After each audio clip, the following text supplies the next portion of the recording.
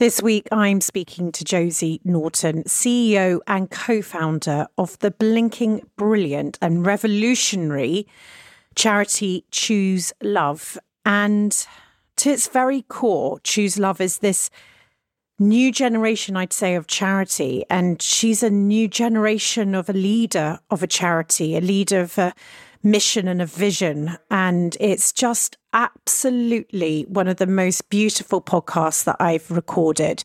She is an accidental activist and definitely has lit a fire in myself to not feel helpless and hopeless with making change in helping those I don't know across these devastation that we see all around us. And she's lit a flame that I'm positive will carry forward into your hearts. Enjoy, everybody, and choose love.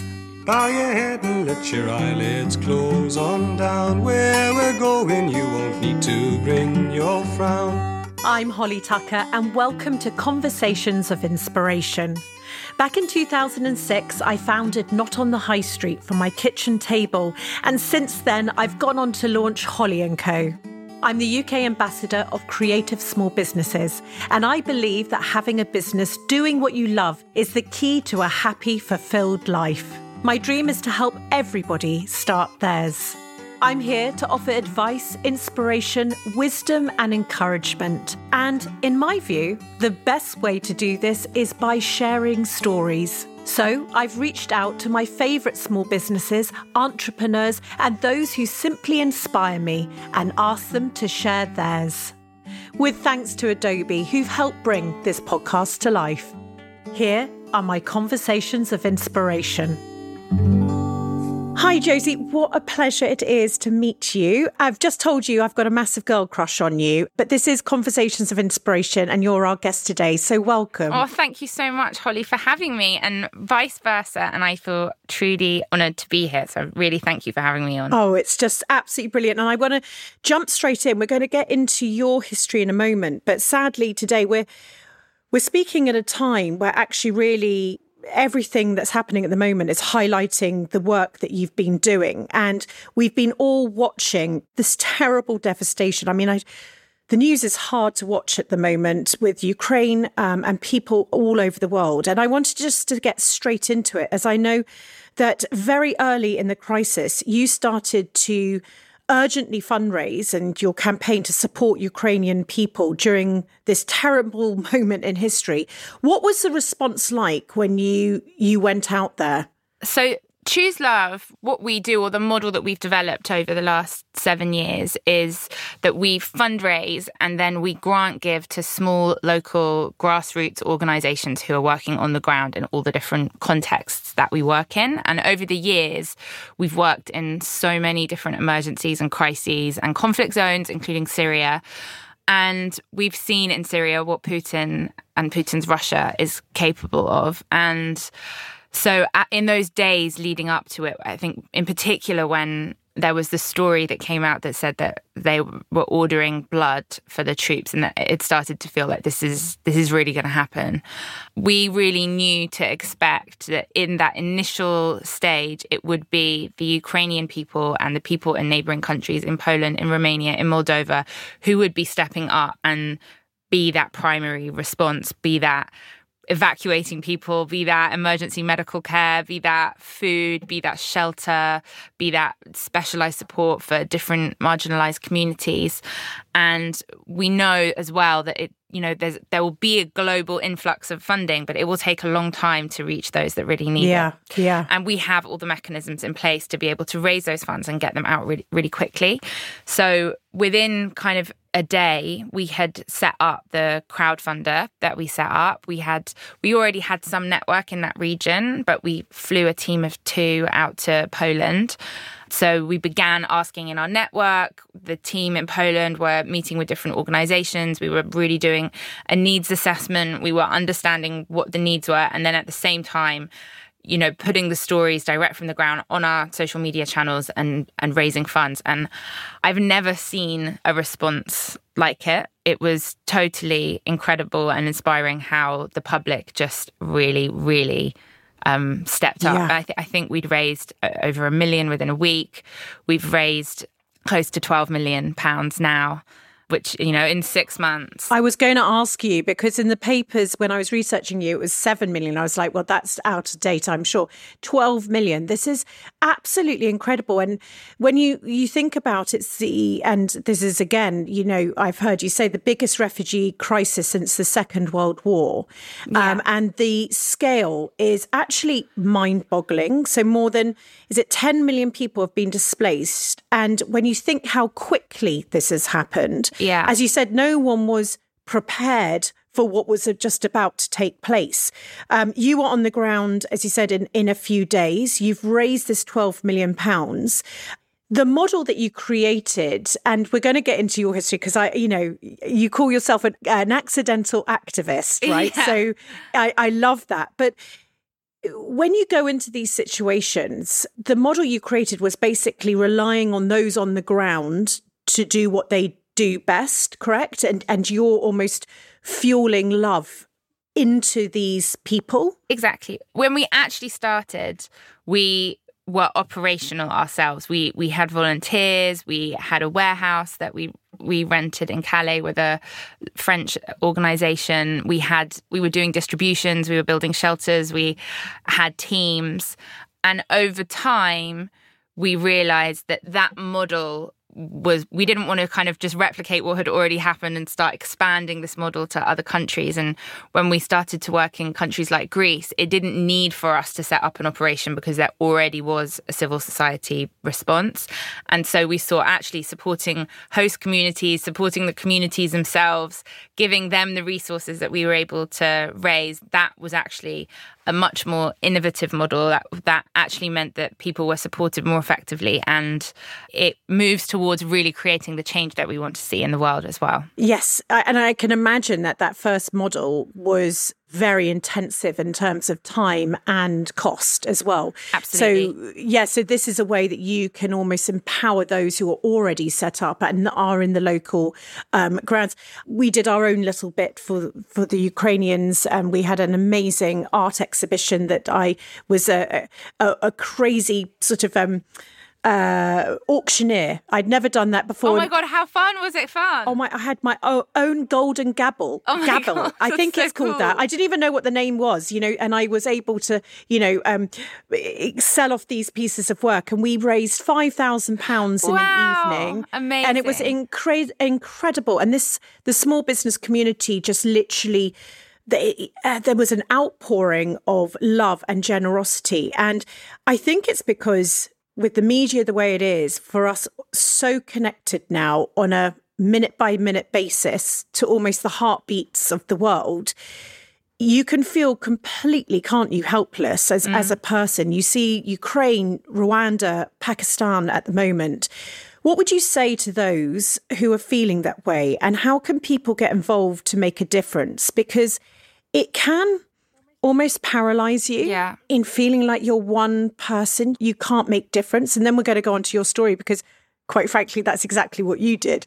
You did make a difference. But for us who might not be starting a charity. Yeah. Do you know what? I always say people shouldn't. It is overwhelming. I have to say, I have to really manage how much I watch the news because there's just so much going on in the world. And actually, with what happened in Pakistan, 33 million people displaced. And we were like, our instinct was that we wanted to set up a crowdfunder and start helping, but we just don't have the capacity right now. So we had to be signalling people to organisations working on the ground.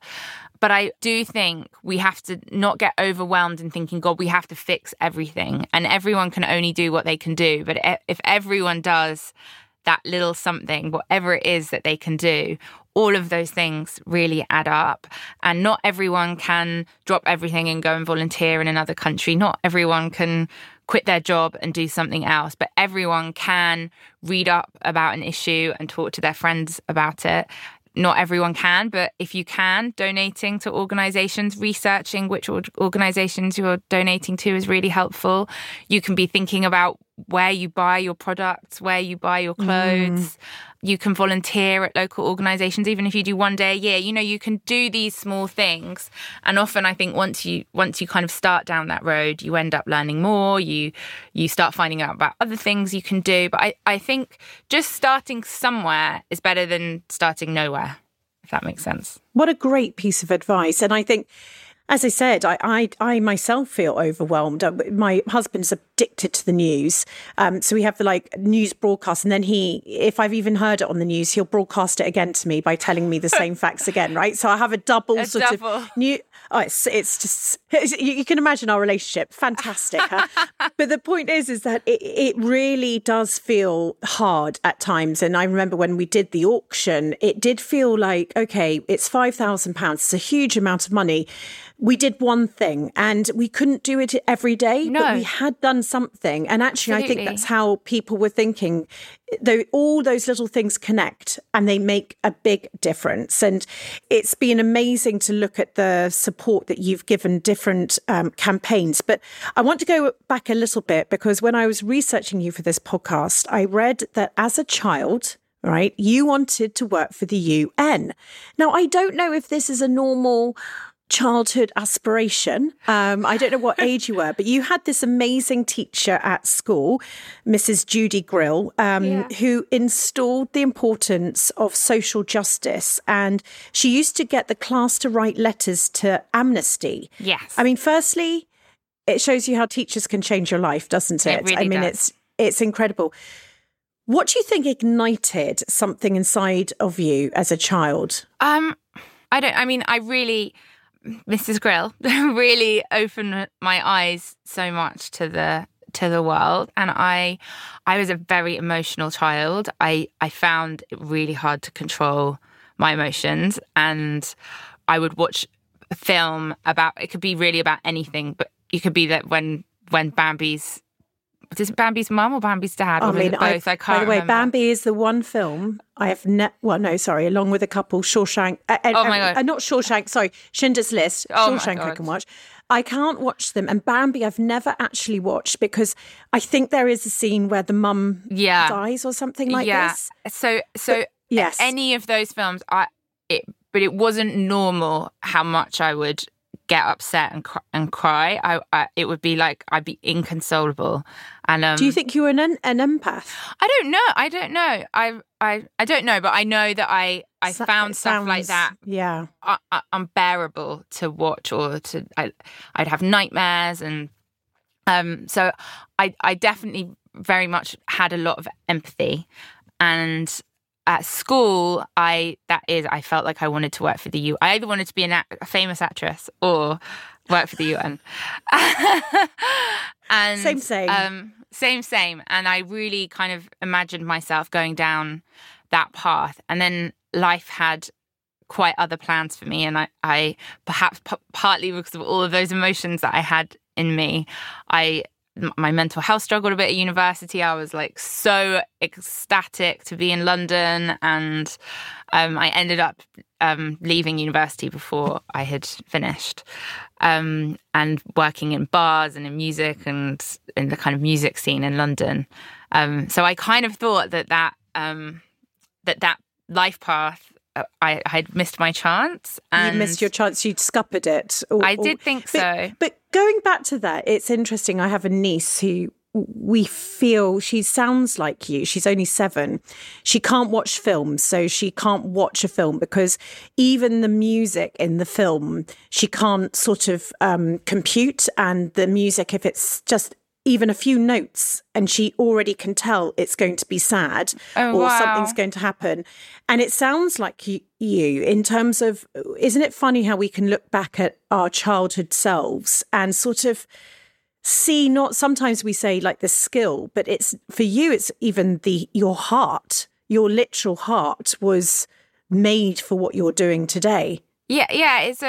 I think one of the things a lot of people say, I wouldn't be able to see or know about all of the things that you encounter in your daily job. And I think the only reason I can is because I know that we can do something about it. And I'm now Choose Love is in this very privileged position that we have an infrastructure set up that enables us to help. We have this huge community of support. We're able to help and do something. And so I think without that, I wouldn't be able to do it, if that makes sense. Yeah, you have a vehicle. But your niece sounds lovely. Oh, thank you. She is so lovely. I mean, we obviously, I love films, so that's not something we can bond over, but I love films too.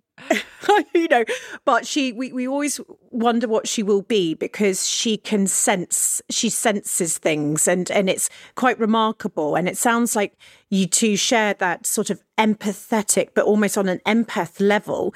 But just going back to coming out of uni, you went to UCL. I did. And you then you touched on the music industry. I mean, it's a little bit more than just the music industry. Like, you know, it was an exciting time, because I read that you worked for Coldplay, funny enough. Yes. I did. Now, that's pretty cool.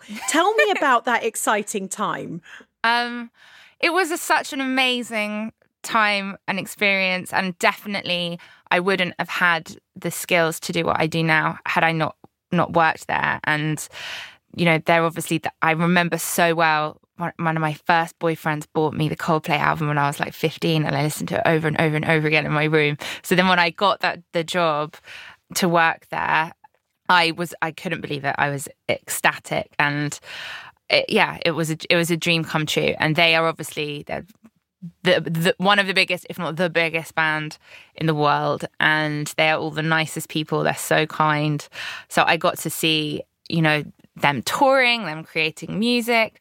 They do so much charitable work, so I got to see that. Their whole team is just, they work so hard, but everyone does it. They're so kind. And then my direct boss, their creative director, manager, he's an incredible human, and I learned so much from him. And being a personal assistant, the skills were so transferable, because it's all about problem solving and finding ways to do things, and like even learning how they did press, how they used the media, how they speak to their community, how they speak to their fans, how they do logistics. You know, all of these things were so helpful with what we do, more so actually than what I learned in my 2 years at uni, which was still also amazing, and I'm so lucky to have had it's the University of Life. University of Life, exactly. That's what I say. It's how I badge my time in advertising and not going to university. You just call it University of Life. It is University of Life. That's really good that you did that. It's true though. I even, you know, I was a barmaid for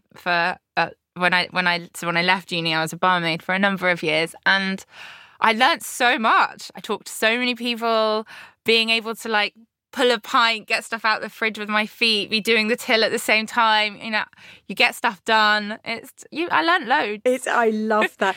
In that period of time, it was 2015, and basically everything changed for you, because the refugee crisis was intensifying throughout Europe. There was these daily reports of people living without basically basic necessities, and you decided you had to do something.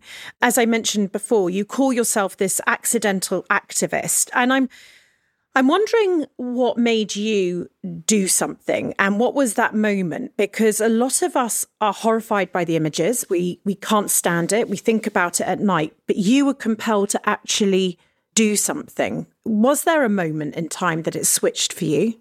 There was. I just was seeing all of these images on the news, and I guess I had a bit that same feeling of when I would watch the films as a kid, and it just felt unbearably sad to see all of this stuff. And I think I'd also, I'd been doing how old was I? I was 30, and you start to do a bit of reflection about yourself, and I was thinking, you know, if I wanted that part of me that had once been a part of me to be alive again. Does that sound weird? I don't know. Yeah, no, I get it completely. And so when we were seeing all of these things, I thought, you know, we really have to do something and try and help in some way. And I was at lunch with some friends, with Dorno Porter, and I said, I feel like we should try and raise some money for Calais in northern France. I feel like, you know, it's really important that we do. It's on our doorstep, and these images are so sad. And I always say I was very much someone that used to put on Facebook like petitions or articles, and sometimes I was virtue signaling, I hadn't signed them or I hadn't even read the article fully, and I just felt like I don't want to be that person anymore. So Dawn thought it was a great idea.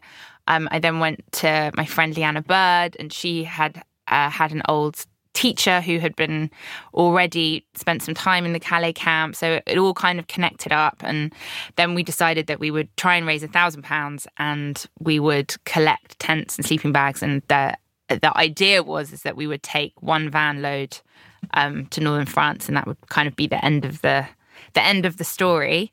But then so many people responded on Facebook, because I do think at that time, there were so many people who felt like, wow. I think it really, for 2015 feels like a time when the world really changed, at least for us here in the UK and in a position of privilege. But everything started to change then, and I think lots of people decided they would do something, and people wanted that route to help. But because refugees, as we all know, are very politicised for lots of different reasons. The large INGOs, governments weren't doing anything to help, and people had this energy and wanting to help. And about 4 days into our campaign is when there was the photo of the little boy, Aylan Kurdi, who washed up on the shore. And I mean, that image changed the world. But so there was this public outpouring. People were looking for a way to help, and we were providing one. And we were using social media, which I think was kind of quite new. We were definitely one of the first big social media charities, I think, to form in the UK.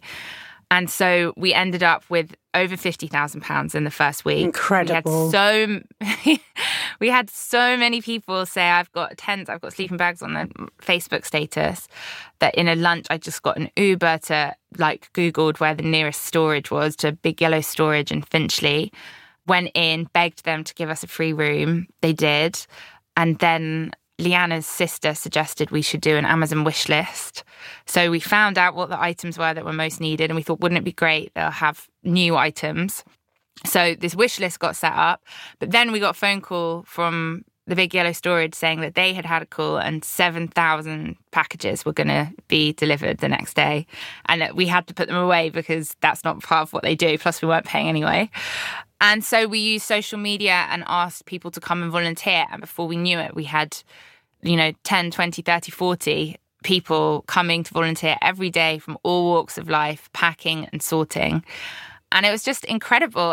People were driving in with their boots full. There were Tesco, Asda deliveries all showing up, people ordering food, because there was quite a lot of oil and rice on that initial list. And so then we ended up with, I think, 20 big rooms full of aid and all of these funds. And then I still to this day really feel the public have trusted us. Yes, they have. They have. They've put, it's their hard-earned money. They've bought these items. Sometimes when it was people delivering stuff from home, kids would have drawn drawings or said, I hope you're, written a picture of a teddy bear and said, I hope you're okay. And, we want to make sure that this is going to where it's most needed and that it really gets there. So we went to France, and we expected to find a big governmental body there taking care of everyone, or a big organisation. And at that time, there were about 5,000 people. They're living in a field. It was it's actually in an industrial estate where the government said that it was okay for people to be, and there's asbestos in the ground. And it was muddy. People didn't have shoes on. Not everyone had a tent. If they had a tent at all, it had holes in it. People didn't have food. People didn't have diapers for their babies. I mean, it was chaos. And absolutely shocking. And I read that you said there's no warehouses, there was no infrastructure, there was no coordinated effort. You literally were coming into this sort of no man's land. It was. And what a shocking experience that you've picked up. Imagine, there you are, you've coordinated some people together, and then suddenly you get this influx. Amazing. But I'm sure you expected when you arrived that you were going to be ushered somewhere, and it was going to, do you know what I mean? That this was something that was on other people's radar. Totally. And there were small local French organisations and then other teams of volunteers who were trying their hardest, but people didn't have the resources, they didn't have the experience. I had on that day, we met an unaccompanied child, or more, but one in particular that we spoke to. And I just couldn't believe it. I couldn't believe what I was seeing. I definitely did a big old, I couldn't control the crying. I remember having to go and hide behind a car. And myself and the women that I was with, who are still all part of the organisation now, we just couldn't unsee what we'd seen. And we were like, well, our lives have changed forever now. We'll never be the same people, and we have to do something. And the rest is history. We ended up partnering with a French organisation, Le Berge de Migrants. We rented a warehouse. We started the distribution, the shelter, all of the things I was talking about earlier. And it wasn't just us. There were lots of other grassroots organisations who were popping up. Micro organisations, Exactly, that we all coordinated together. But then what we also did was fundraise and then grant give to those organisations. And we got very quickly plugged into what was happening in Greece and the Balkans, and started to fundraise for all the civil society actors that were working there. And ultimately that became what our model is. It is actually an incredible story. You touched on the social media part, and I know that your hashtag Help Calais basically went viral, and that's what happened. And so, social media gets such a bad rap, rightly so. We've watched the documentaries. I have a son. I know the hours. I know my own hours. Do you know what I mean?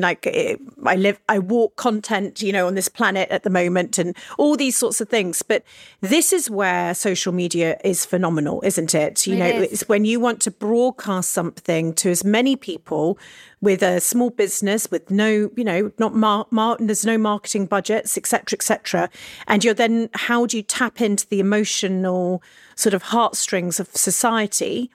This is where social media, and as you said, you were one of the first. Is that something that you? Well, I'm presuming you could never have done this without it. Oh my gosh, we would not exist were it not for social media. There's no way that community of people who all cared about this issue would all be able to come together, and we wouldn't have been able to continue to grow that community as well. And I think with like all things in life, there's two sides to every coin, and social media is responsible for so much of the awful things that are happening in the world, but it's also responsible for so many of the amazing things happening in the world. And that's kind of what life is, isn't it? I struggle with it myself. I'm often like, I'm just not going to be on social media anymore, but then I feel disconnected from everyone. We have to be on it for Choose Love. It's it is. We could have a whole other podcast just talking about social media. That was a whole other podcast. It's that thing where, I'm doing SME SOS at the moment for the energy crisis with this community, and without it, I wouldn't help people. That's that. But at the same time, Instagram's asking me to do every reel and, story and post. And actually, I need to run the business and you need to raise money and I've got to feed it, because that's what it... So it's a very difficult relationship that we have. What I loved hearing was that you also use social media in that smart way. Is that right? You tested what was working on some of the adverts that you were putting out there. Is that right? And I think that, a lot of small businesses are listening to this. This is the power, isn't it? You can test one thing and another thing and work out what is going to respond best. And you had some surprising sort of revelations there, because it wasn't necessarily the pictures of these hard pictures that we would normally presume would make someone donate. Is that right? What did you sort of learn from society about those pictures, and what were the pictures that did resonate with people? Actually, in terms of the pictures, it's twofold. We also, because we were working so directly with the communities, we very quickly started to understand that the kind of traditional aid pictures of people in very undignified moments, in really vulnerable moments, without agency, people feel exploited by that. And you and I wouldn't want pictures of us in those moments in our lives online. So we really wanted to kind of change the way things were being represented online. So that's kind of always been a kind of core value of the organisation and how we've done comms. I definitely feel at the time we were quite disruptive in the sector in that way. But yes, as you said, we were really lucky as well because we didn't know how to do everything. We've always pulled in anyone who's an expert on anything to offer advice and help. And so we've been really lucky to work with loads of people who are experts in socials and online fundraising and all of these things, and with kind of experience from the private sector as well. I feel like, testing things and changing course and being entrepreneurial is really important. And we still do this now. I had a meeting this morning looking at various different ads that we've been running and seeing how they're performing and what language performs best. And it can be down to a word, whether you say help, donate, support, it will perform differently, which is terrifying, but also amazing that you are able to see that and adjust your strategy accordingly. But people do respond to positive things. They respond to hope. They do respond to hope. They respond to messages of love. And I think that's been a really amazing thing to see. And kind of, the media is very much responsible for a lot of this negativity that's out there. And we still do. It is, nothing performs more than when there is performs is a horrible word, but is engaged with, or, when there's a moment of crisis and we can update people about what's happening on the ground and tell them how they can help. But also when we share stories of organizations doing amazing work or individuals who have overcome everything to achieve amazing things, those get equal kind of levels of engagement and they really inspire people, and you can drive people to donate through love and hope and joy as much as you can through the kind of fear and tragedy and empathy, and the empathy part is still incredibly important. As you know, I'm passionate about celebrating small businesses and championing creativity within all of us. That's why I'm thrilled to be working with Adobe Express, who each week are handing over their ad break to a small business founder, shining a light on their own businesses and sharing how Adobe Express really is helping fuel their creativity. Hello there, I'm Jenny, founder and one-woman band behind Mind the Cork. As the name suggests, I create objects out of cork, a brilliantly eco-friendly material. I create planters, small storage vessels and other cool gifts for the home, all sold online at mindthecork.com. As I grow from designer maker to small business owner, I now send packages out to customers all over the world from my studio in South London. Like most small businesses, I am forever multitasking. I'd love to spend more time on marketing and sharing my brand story, but that often doesn't get ticked off the list. But now, Adobe Express, you have won me over. I've been trying the app for the past week, and it's a real game changer. Lots of ready-made templates for the different social media platforms, beautifully designed, save me from staring at a blank page when I need to create something quickly. I want to post more videos on social media. Now, all I have to do is pick a template, rearrange a few things, add my own images or videos, fonts and brand colors, and that's it. The end result looks like something designed especially for my brand. If I got you curious about cork and all the things I make with it, head to my website, mindthecork.com. Say hi on social media or sign up for my newsletter. Each month until December, I will pick one new subscriber at random to win a £25 voucher to spend in my store. For now, thanks Adobe Express, and a massive thank you Holly and the team for all the inspiring work you do.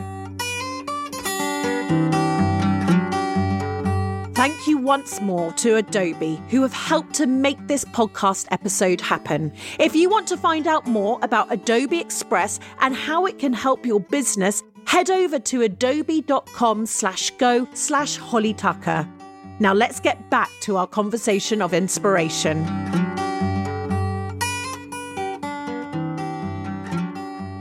Can you tell me, when you started all of this, I can imagine that you were sort of naive to the situations that you were getting yourself into in terms of like, this, as you said, you were, working in a pub and you decided to do this, and then you're this accidental activist and you're finding yourself in Calais. You've got social media. Did you use your authenticity and your vulnerability in almost the sort of seedlings of this organisation? Totally. Because this is where I think the difference has happened, which is the transparency of you to the cause, to the business, to your charity, rather than potentially I'm not saying this in a negative way, a faceless charity, something that feels, it's what I talk about when small businesses, and I say, use your founder status, use what your story is, why you're here. The high street giants can't do that. There is nobody there. There is a board, there is a table, there is, do you know what I mean? There's spreadsheets, there's percentages, there's shareholders.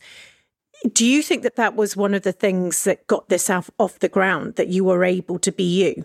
I think so. And it's not just me. Where, our team are incredible, and there's kind of a core group of us who have been here since the beginning. And, I don't know if this is, I think this is probably something that would be frowned upon to say, but like, this is personal. This is about humans. And it is we always say, like, Choose Love runs through our blood. It is us. Yes. It's not just a business. It's not a corporation. This is about human beings. And it's built on love, and it's built on empathy. And I'm so lucky I get to go to a lot of the places where we work and see the impact that the organisation is having. But when I'm then able to come back and have a meeting with someone who's going to support the organisation, and they can look me in the eyes and I can say, I was there 3 weeks ago and this is what I saw, and this is what the organisation is doing that we're working with. And that is a different experience for people. Yeah, I think people can relate to the organisation. And then I think in the same way, all the organisations that we work with have been built out of having to respond to a situation that's taking place, and they're all run by the most amazing people. And so we really try and use our platform to platform them, because people connect to them in the same way, and connect our donors directly to the organisations as well. And really, we're stronger together. We're stronger as an ecosystem, and that's really important to us and the way that we work. This is where you've almost created a charity for a whole new generation to support you, because you've got this maybe perfect storm where you've got social media, you've got the passion of you, your founder, the fearlessness. You're not. This isn't a founder an industry where you're selling up your charity. Right. I'm assuming you're in it till you're retiring, and this is your plight in life. And I can see that and feel that. And that's where this sort of perfect storm of the fact that you can amplify that genuality, that the whites of your eyes.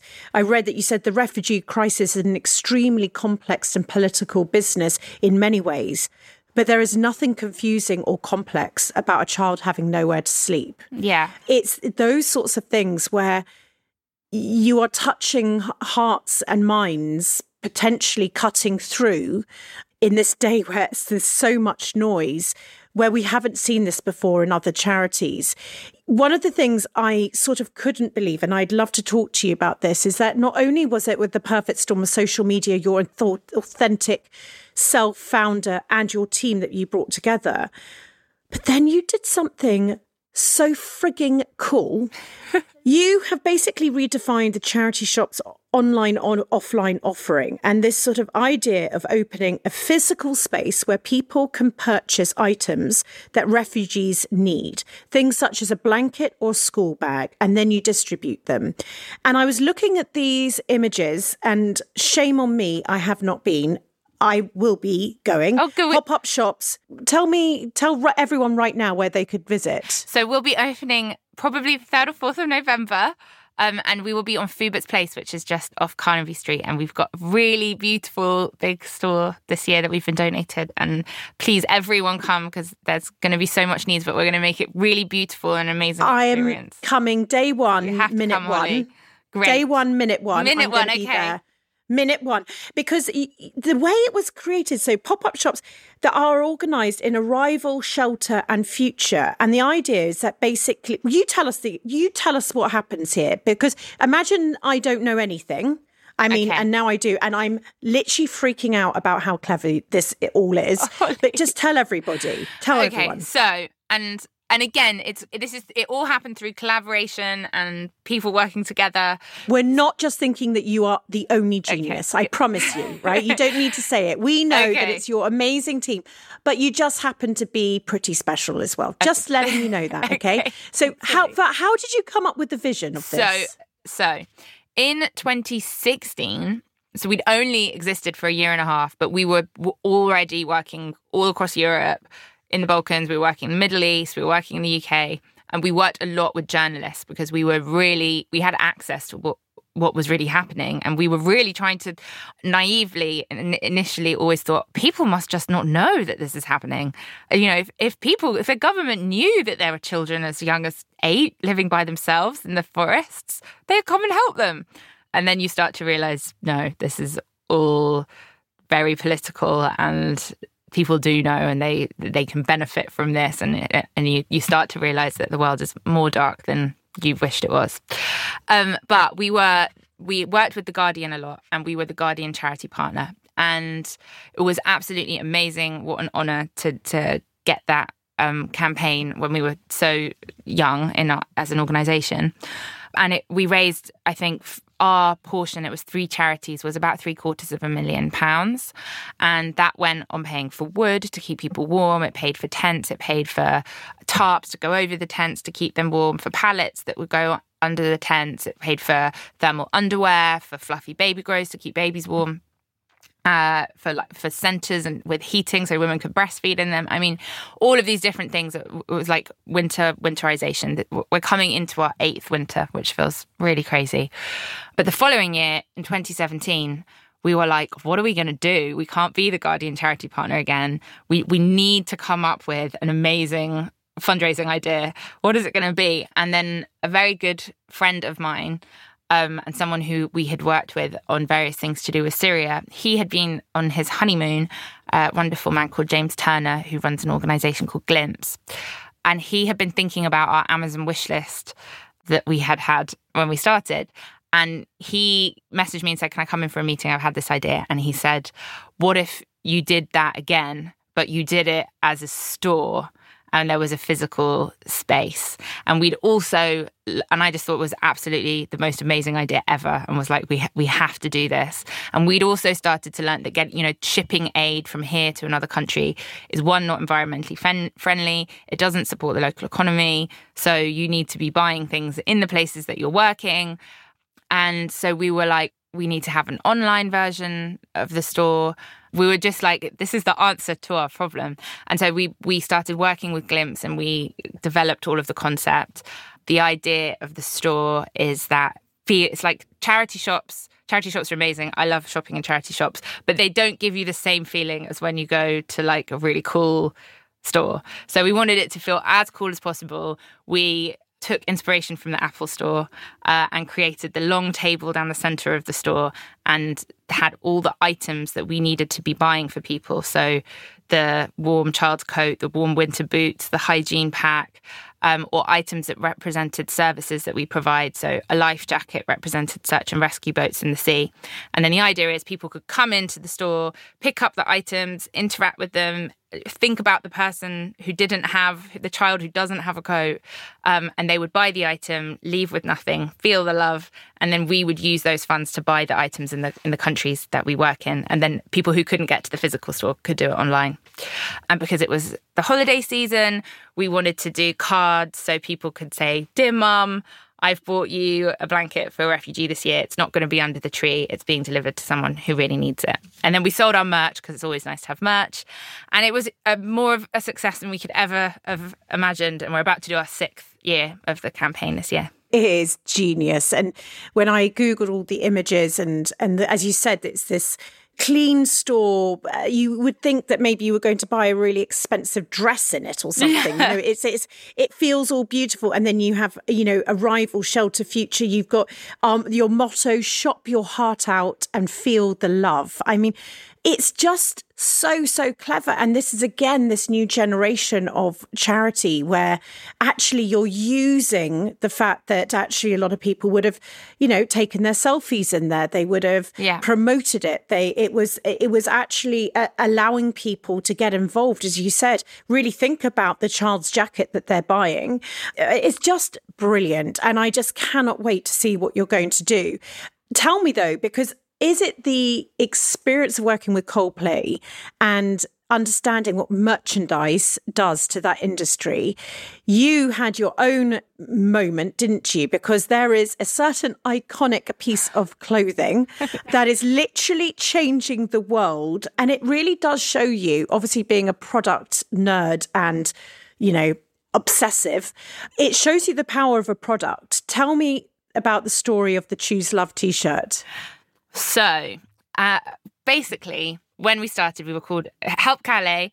Then we started working in Greece really quickly, so we changed it to Help Refugees.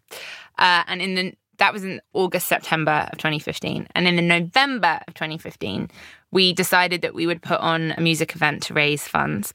And like you say, I knew that you should sell merch at a music event. I mean, not rocket science. I'm sure everyone would have thought of that, but I especially thought But you had seen it. Yeah. You'd seen what happens. We were like, we're going to sell a t-shirt. What should the t-shirt say? Who's going to design the t-shirt? A guy called Hayden Prowse, who was really involved in the charity as we started, he happened to be best friends with the designer Catherine Hamnett's mum. And he said, I think I can get Catherine to do the t-shirt. So anyway, we were so lucky. She said yes. And she's well known, for anyone who doesn't know, she's seen as the queen of sustainability. She was in the 80s, her denim range, her iconic, she basically invented the slogan t-shirt. She was the absolute height of fashion and an amazing activist. She I can't remember what the t-shirt said, but she was invited to Number 10 to meet Margaret Thatcher. And she wrote no nuclear or something on the t-shirt. It's very cool. It's some of the most unbelievable images, isn't it, of her? I'm just Googling it I've never done this actually on a podcast. Oh, fun. Here we go. I hope I got it right. I think it was nuclear. You are right. You are right. I know. I know this image. I mean, the first time ever that the Google says no results back. Anyway, you keep going. Okay. I'll work on this in the background. Okay, so we're talking to Catherine. What should it say? Should it say Help Refugees, which was our name? The kind of big slogan at the time was Refugees Welcome, as everything was becoming really politicised. It was when there was Nigel Farage was doing his mad campaign saying that Britain was under attack. I mean, totally crazy. And we were talking about the fact that it was just human beings. And when you go to one of these places and you look everyone in the eyes, you realise that it's just it's down to luck that's not you. And it could be you, it could be your mum, it could be your kid, it could be your brother, your sister, it could be you. And Catherine and her team at the time said, why don't we change Choose Life? She was really famous for George Michael wearing Choose Life t-shirt in a Wham video. Yes. Choose Life to Choose Love. And I there's think that moment. There's that moment. And so then that got suggested to us. We loved it. And actually, for a second, I thought maybe that's cheesy. But then, we went with it. And people just loved it. It sold out on the night. People just thought it was amazing. And we realised that it really meant something. And it actually was, in a way, a political statement as well at the time. Yes. And it still is. And so we thought, what if we could sell these to order? What if we got celebrities to start posting them on Instagram and in a selfie as a kind of badge of compassion that they're wearing on their chest? And then people will buy them and do the same and post their selfies. And it worked. And I remember thinking maybe this will be cool for 6 months. And here we are 7 years later and people still wear it. And it's just, it's amazing. We've sold hundreds of thousands of them. It's amazing. And I remember you also, you worked with ASOS from... We did. I have to start. say, we did. We worked with them for 3 or 4 years, and I think 4 years, and they were incredible. And myself and one of our ambassadors, Hassan, we met the CEO at an event that we were invited to speak at, and we were like, please, will you sell our T-shirts? And and he thought they're there. Yeah, probably I can. And they sell a did. few for them. And they did. And they were incredible. They helped us with loads of the licensing stuff that we hadn't done, that we didn't know to do. And, they probably didn't know what they were taking on at the time. They subsidised the distribution. No, I don't think anyone ever anticipated it would be so big. But it really, our organisation even wouldn't be what it is were it not for that kind of chance that they took on us. And at the time, a lot of brands, actually still to this day, don't want to be associated with us because they're worried about alienating a portion of the population. And so it was a really hats off to them that they did that. Oprah Winfrey wore one. Who else has worn one? I mean, that is seriously cool. It's pretty cool. Oprah's done it.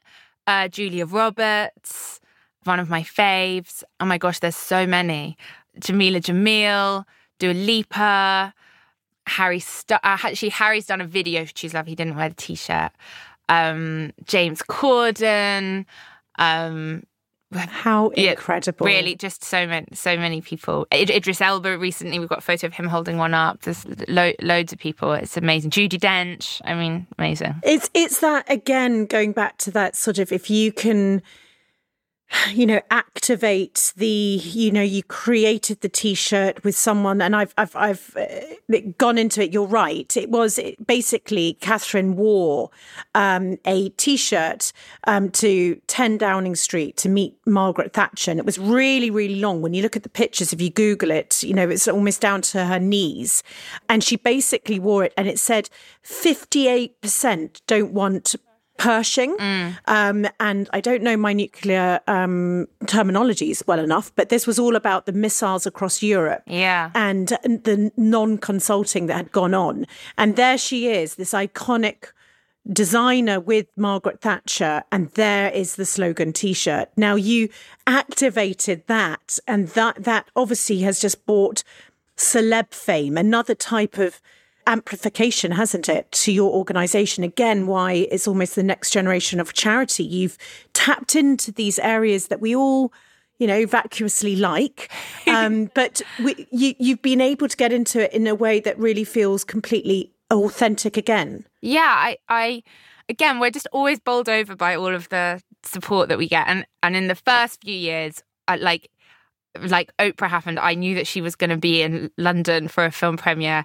I was like, we must get her in the T-shirt. I managed to find someone who could get me an invite to the event, and then I waited with my bag ready, ran it over to her. She was so kind. I quickly explained what we did. I gave her the T-shirt, and then a few days later, there she was on Instagram in it. But now people come to us and they're like, what can I do to support? I want to be involved in this, which is so amazing.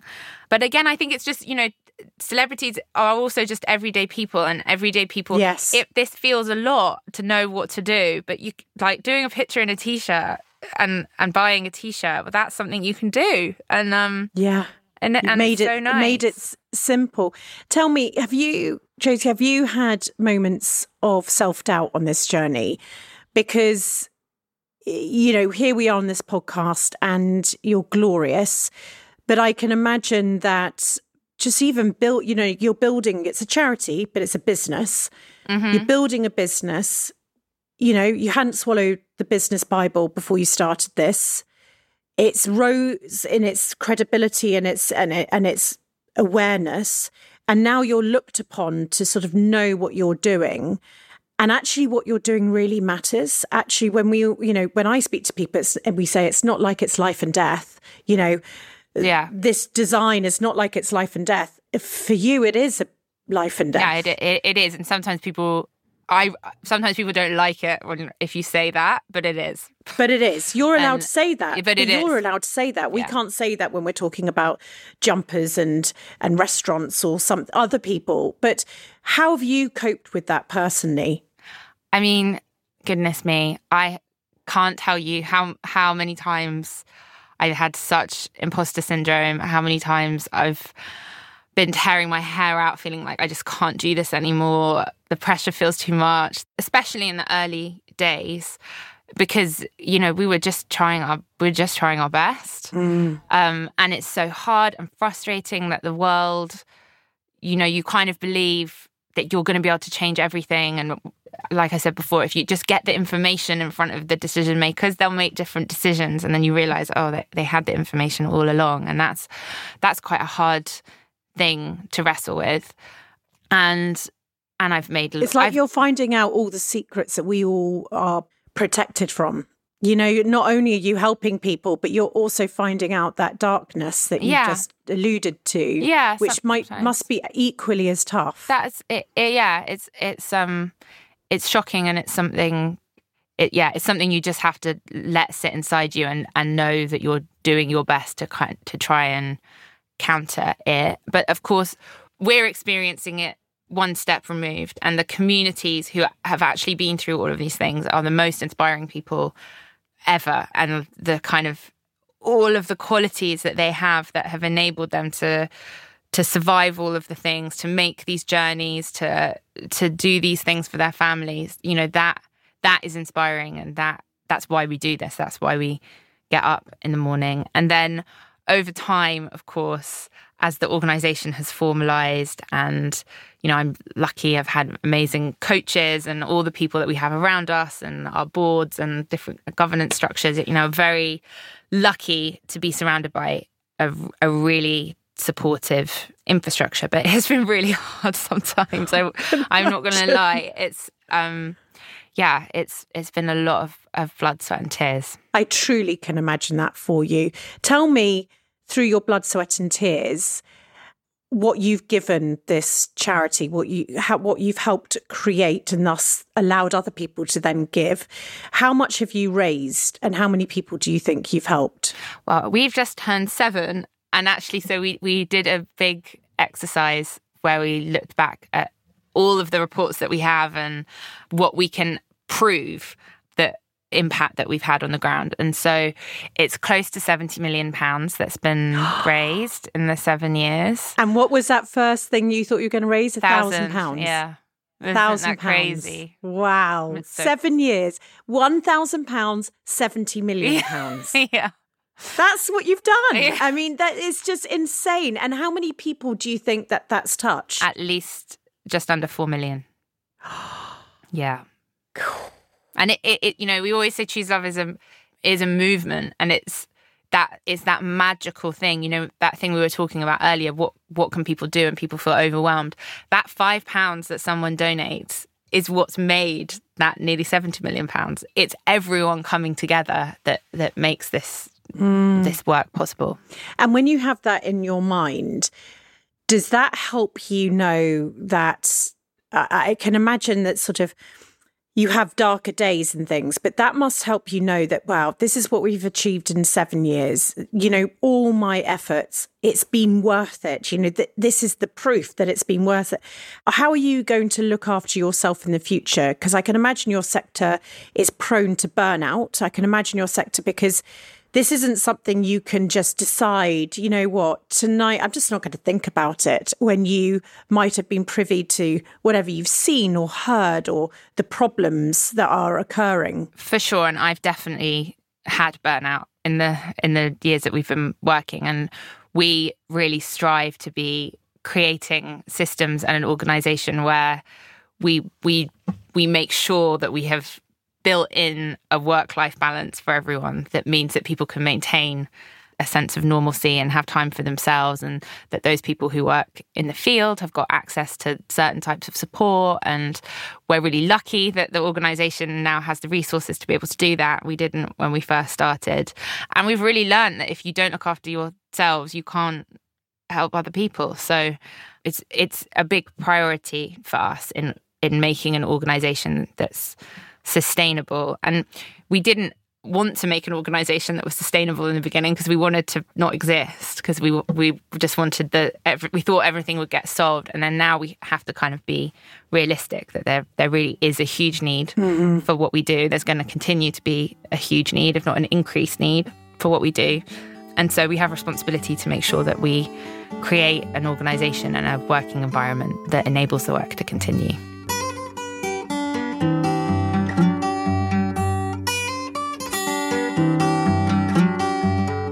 Some good news, Kate Ferdinand's hit podcast Blended is back. It's a beautifully navigated podcast created to help anyone in an unconventional family setup feel seen and heard and less alone.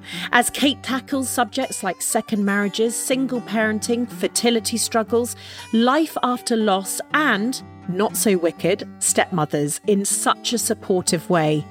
Upcoming guests include the likes of Fern Cotton, Brian Dowling, Babatunde Alishi and Phoenix Brown, as well as experts who offer genuine, useful advice for listeners in similar situations. Just search Blended with Kate Ferdinand on your podcast listening.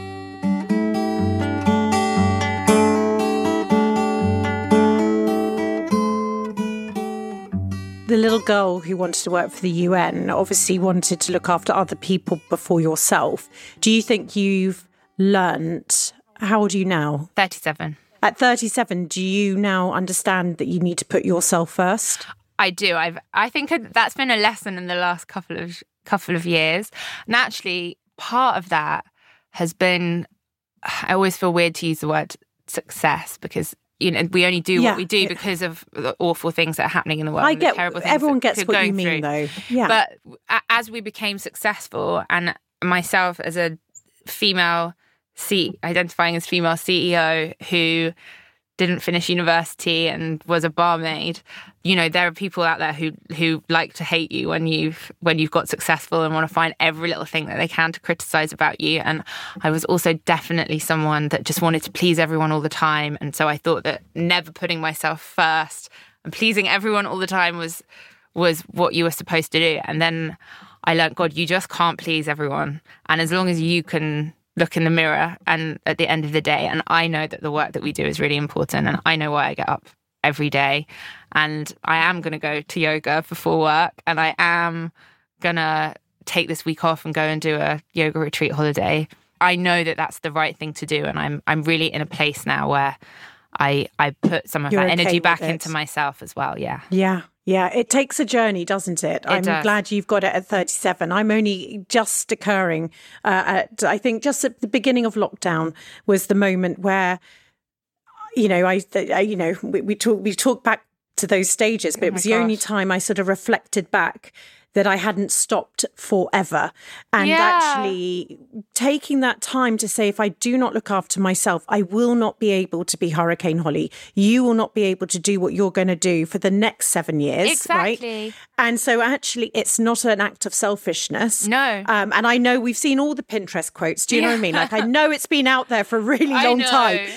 But it's when it dawns on you, especially if you live to help people, then it's a really hard wrestle that you have.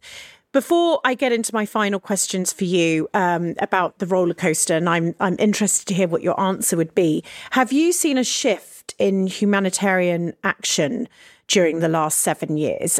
What do you think the future will hold? Wow, that's a big question. And I think there's been lots of positive shifts. I think that the kind of funding sector and even the public as well understand that actually the kind of traditional models of aid don't necessarily work, and we need to be supporting community-based organisations. We need to be thinking about solutions, not just giving people food packs. We need to be really thinking about what are the root causes of problems. How can we be supporting local economies? How can we be stopping people needing to be displaced in the first place? And I definitely like to think that we've been part of that shift. But at the same time, I see a lot of it happening in conversations and conferences, and then in reality, on the ground, that shift in where funding reaches hasn't necessarily always happened. And when we started in 2015, there were 68 million people displaced in the world. There's now close to 100 million.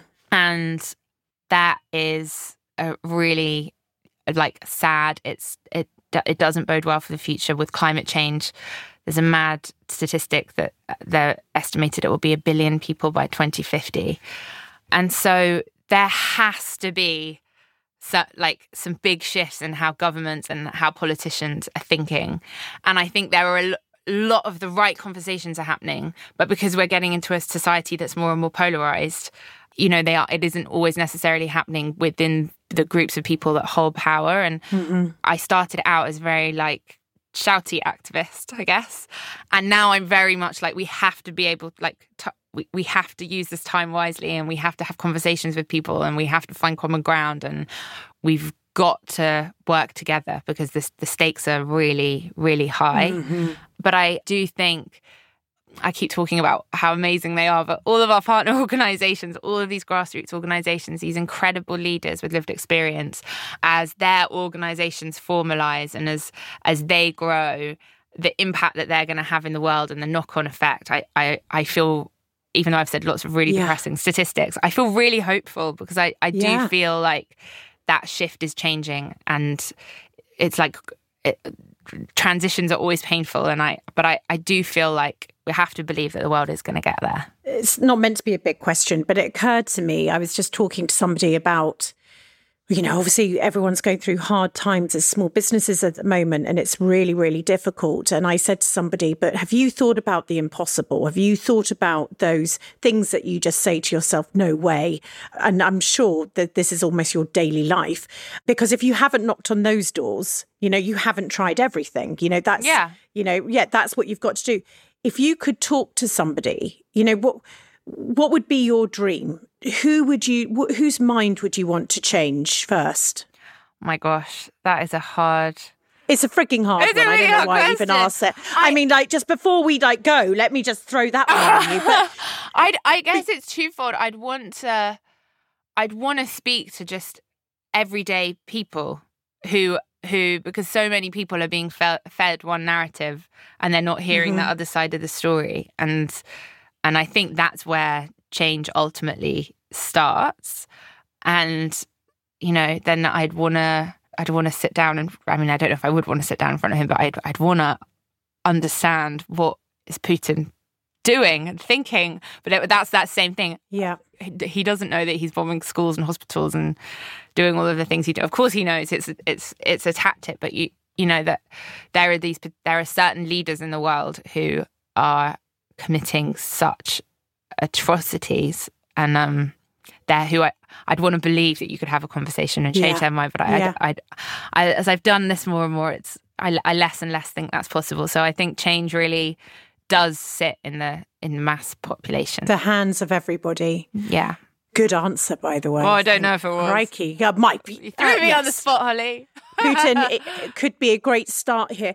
Tell me, we are coming to the end now of this podcast, and I ask all my guests about this roller coaster. And I know you've been certainly on the roller coaster. You've got your Choose Love t-shirt on, your hair's swept back.